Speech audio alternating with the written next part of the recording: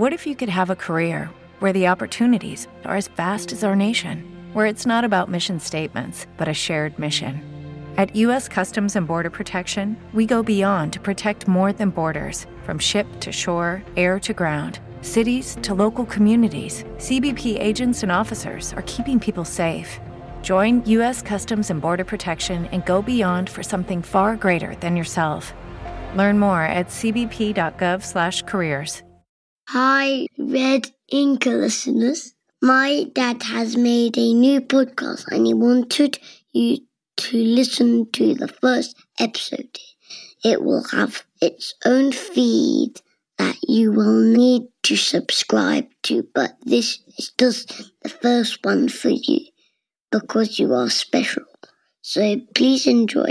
I think you will because it's awesome even though I haven't heard it yet. And I am just reading what my dad has typed. Australia won the first test by 45 runs. 9 of those runs came from England byes. Maybe it didn't make a difference, but England would have chosen another keeper if they could have. Ted Pooley was supposed to be their man. Instead, he was awaiting trial in Christchurch. Welcome to Double Century. I'm Jared Kimber, your narrator, and a few years ago, I wrote a book called Test Cricket, the Unauthorised Biography. So this is a podcast series on the history of cricket through the people and moments that made the game. In our first episode, we go back to the beginning of Test cricket. The birth involved betting, jail, and a journalist deciding the whole thing was worthy. Ted Pooley was never a straightforward guy. He died twice. Once, when the papers decided he passed away from liver cancer. It turned out they were wrong. Pooley was a proper professional player. Starting as a bowler who attacked a bit with the bat, he convinced a captain to let him keep, and he'd go on to be one of the best players in that position during his career. But nothing was ever that straightforward when it came to Pooley. The thing with Pooley was there was always a story as well. He started his career shaving off some years from his birth certificate so that Surrey would notice him. He's not the first player to do that at the time, and certainly not the first player to do that now. But it does sort of tell you a little bit about what kind of a person Pooley was. He would do anything to get ahead. Another time, he got drunk at lunch during a county game. It was a bottle of champagne he had won from another player in a bet. There were rumours that money had also changed hands. Either way, Surrey used a more sober wicketkeeper after lunch. There were rumours in cricket at that time that Pooley was throwing matches. He liked 3 things: gambling, drinking, and keeping. Or as Wisden once put it, the faults of private character that marred Pooley's career and were the cause of the poverty in which he spent the latter years of his life, there is no need now to speak. He was in many ways his own enemy. But even to the last, he had a geniality and sense of humour that to a certain extent condoned his weaknesses. If some of that did not make sense, that is essentially wisdom saying he's a cheeky chappy but fun to be around. It was Pooley's work with the gloves that got him on the boat for that first tour. In 370 first-class matches, he made 100. He was known for aggressive counter innings, but they rarely lasted long, though his greatest might have been the 93 he made with a broken finger. He was tough, nuggety, kind of the prototype of what wicketkeepers would become, could throw the bat, great up at the stumps, and very cheeky. He always had a word. It's just that his cheeky was bordering on criminal, and he'd certainly have found himself suspended under current match-fixing regulations. If Pooley's personality seems a weird fit for English cricket's first major tour of Australia, it's probably because you're visualising tea and cucumber sandwiches. You need to readjust your framework. In spite of the strange shape of the bat, many of the players find no difficulty in driving the ball. And indeed, one of the most interesting features of the day's play was that not only did the public witness an interesting pageant, but they also saw a most exciting and interesting cricket match. Cricket started as a street game. Then Hambleton and a few other places came along and set up the very strict laws as to how it could be played so that it could be bet on easier. Cricket wasn't just the first international sport. It was essentially the beginning of what we know of modern sport. They built fences to ensure people had to pay, charged extra when W.G. Grace played, and the whole thing, even the amateur side, maybe even more so the amateur side, was a business. They just didn't term it that way. When I made the film Death of a Gentleman, we would go out and we would give these talks with the film afterwards. Quite often, people would say, shouldn't we go back to the amateur days? Which misunderstands where modern sport is, but it also misunderstands what the amateur days were. That was just a way of the elite making sure that they were still playing in these events and seen as above the other players. They weren't just a player, they were a gentleman. That's what cricket was, but there was still a business underneath that. The reason England toured Australia in the first place was to make money. This was a business venture. You may have this idea of it being this gentlemanly thing with handshakes and nods and doing it for your country, but even back then, all the way to the very beginnings of cricket when it was a street game, there's always been money involved. To make even more money, before they got to Australia on this tour, they went to New Zealand first. There, the newspapers printed the odds and daily cricket writing included how many bets were made at the match. That's how much cricket and money went hand in hand. The first occasion of match fixing in cricket came almost 50 years before this. People have always wanted money. Who knew? That said, Ted Pooley clearly wanted to make cash more than most players. In one match in Christchurch, Pooley was missing with an injury. So he headed over to make some bets with Ralph Donkin, a railway engineer who was by no means a professional bookmaker.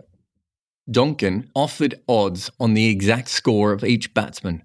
Pooley, being a smart professional cricketer, bet on all the batsmen to make ducks, knowing that in a game like this, there would be more than enough to make his money.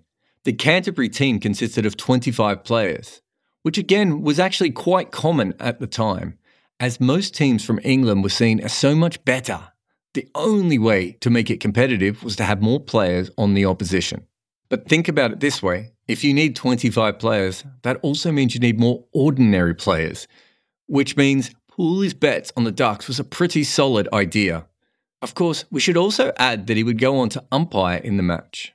So, that may have been one of those conflict of interests you hear about in cricket.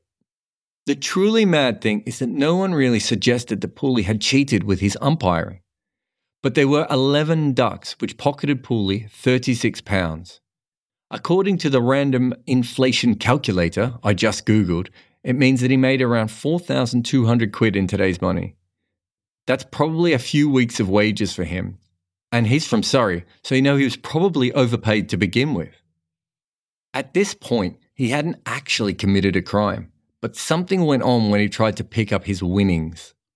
It resulted in Donkin, the amateur bookmaker, having a physical altercation, which is a very nice way of saying Pooley kicked his ass. He punched him 3 times in the face and also apparently tore his clothes to shreds. The fight seems to have stemmed from Donkin feeling like he was ripped off from Pooley, which I suppose he was. But maybe he wasn't cut out to be a bookmaker in the first place.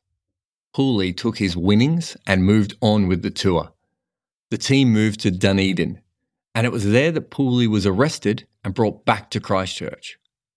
Pooley then had more bad luck. He wasn't arrested for match fixing, which he might have had a solid case of suggesting he had not been involved in, but he was fined £5 for the attack on Donkin the bookmaker, which also he could cover because he was well up. But he was charged with willfully and maliciously destroying the bookmaker's property, and for that he had to await trial. Sadly for Pooley, one of the witnesses had caught the boat back to Melbourne, so he had to wait for him to return. He never returned, and so eventually the trial went ahead, and there seemed to be little proof that Pooley had damaged any property, and it took the jury less than an hour to find him not guilty.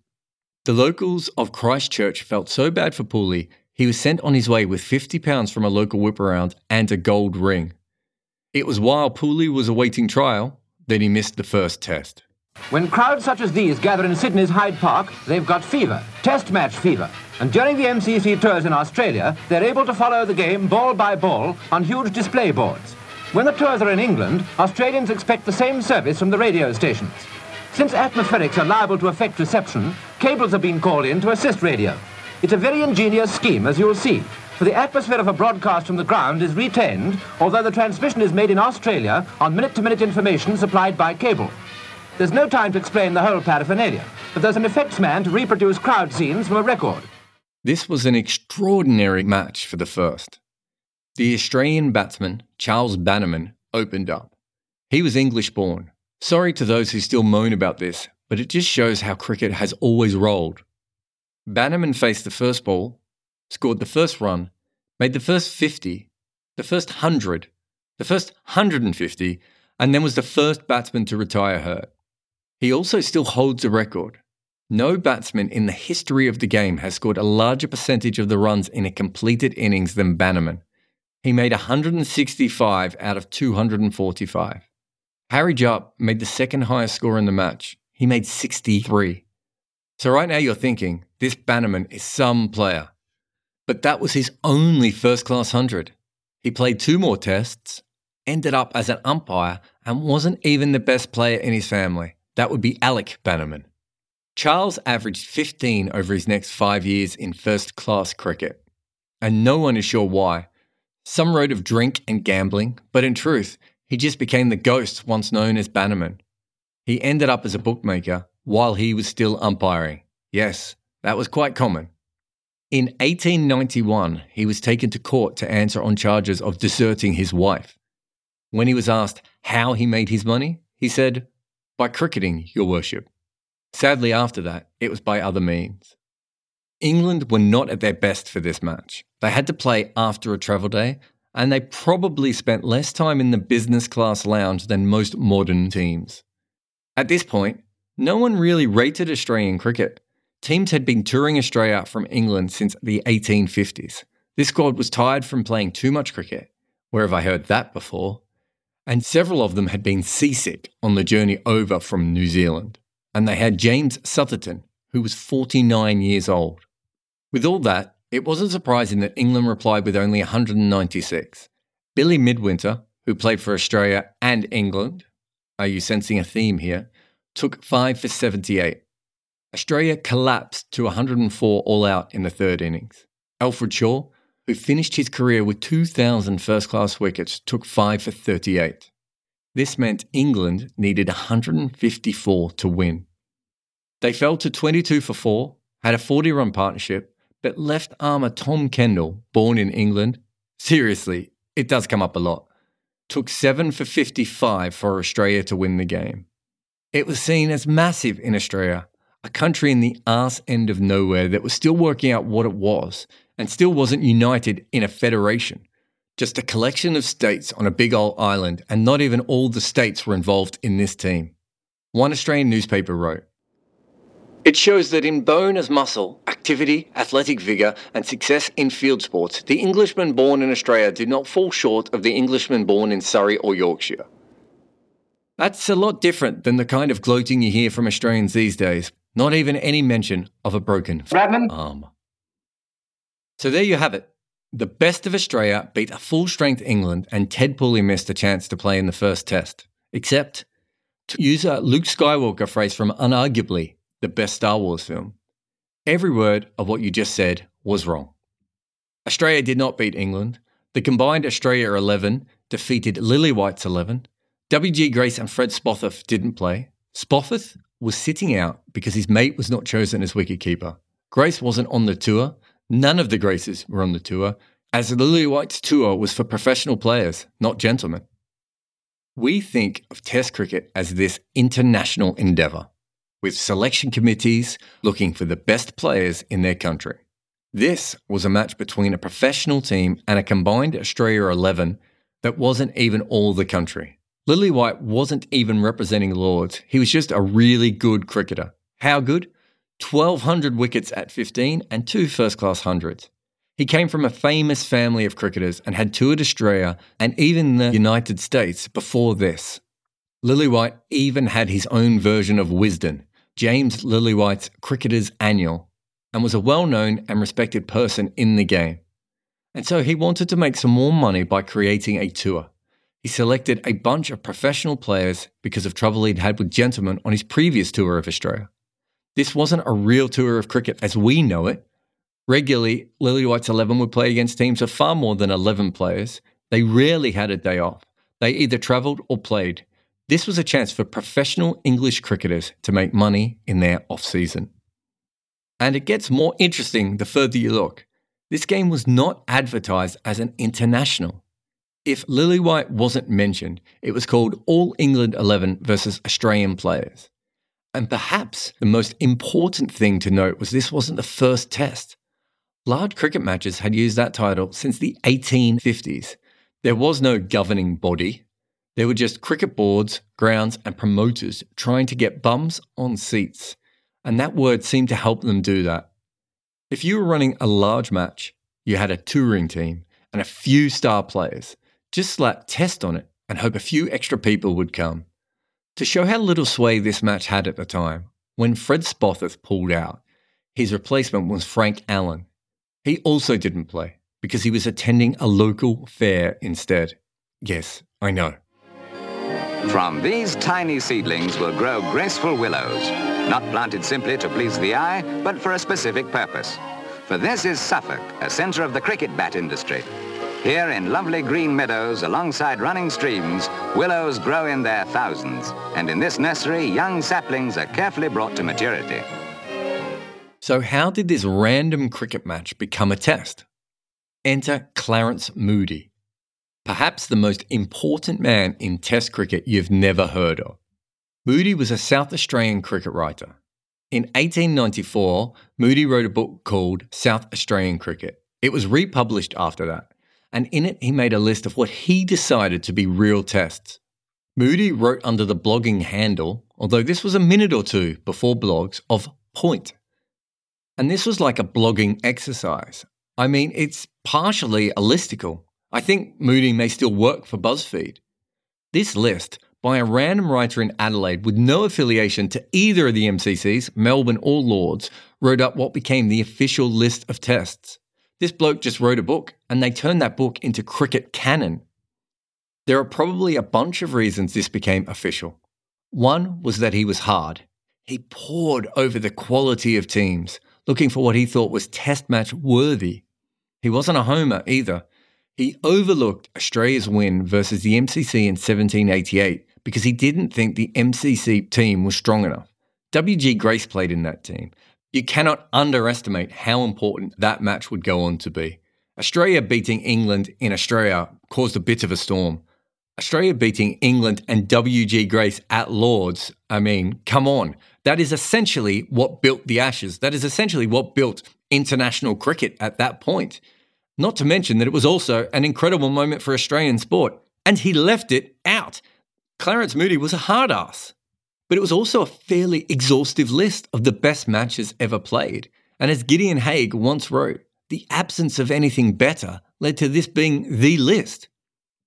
So Test cricket started with a match-fixing scandal, the best players not wanting to play or making the tour, a bunch of professionals making their own way, and a writer deciding the whole thing was legit. It was from this that our game was born, kicking, screaming, and puking all over the place. Ted Pooley's career slid after that series, and he became bankrupt. He died for a second and final time in the Lambeth Infirmary. This time paralysis and complications did him in. He played 370 first-class matches and made 9,345 runs. In one match, he took 8 catches and made 4 stumpings. Ted Pooley never played a test.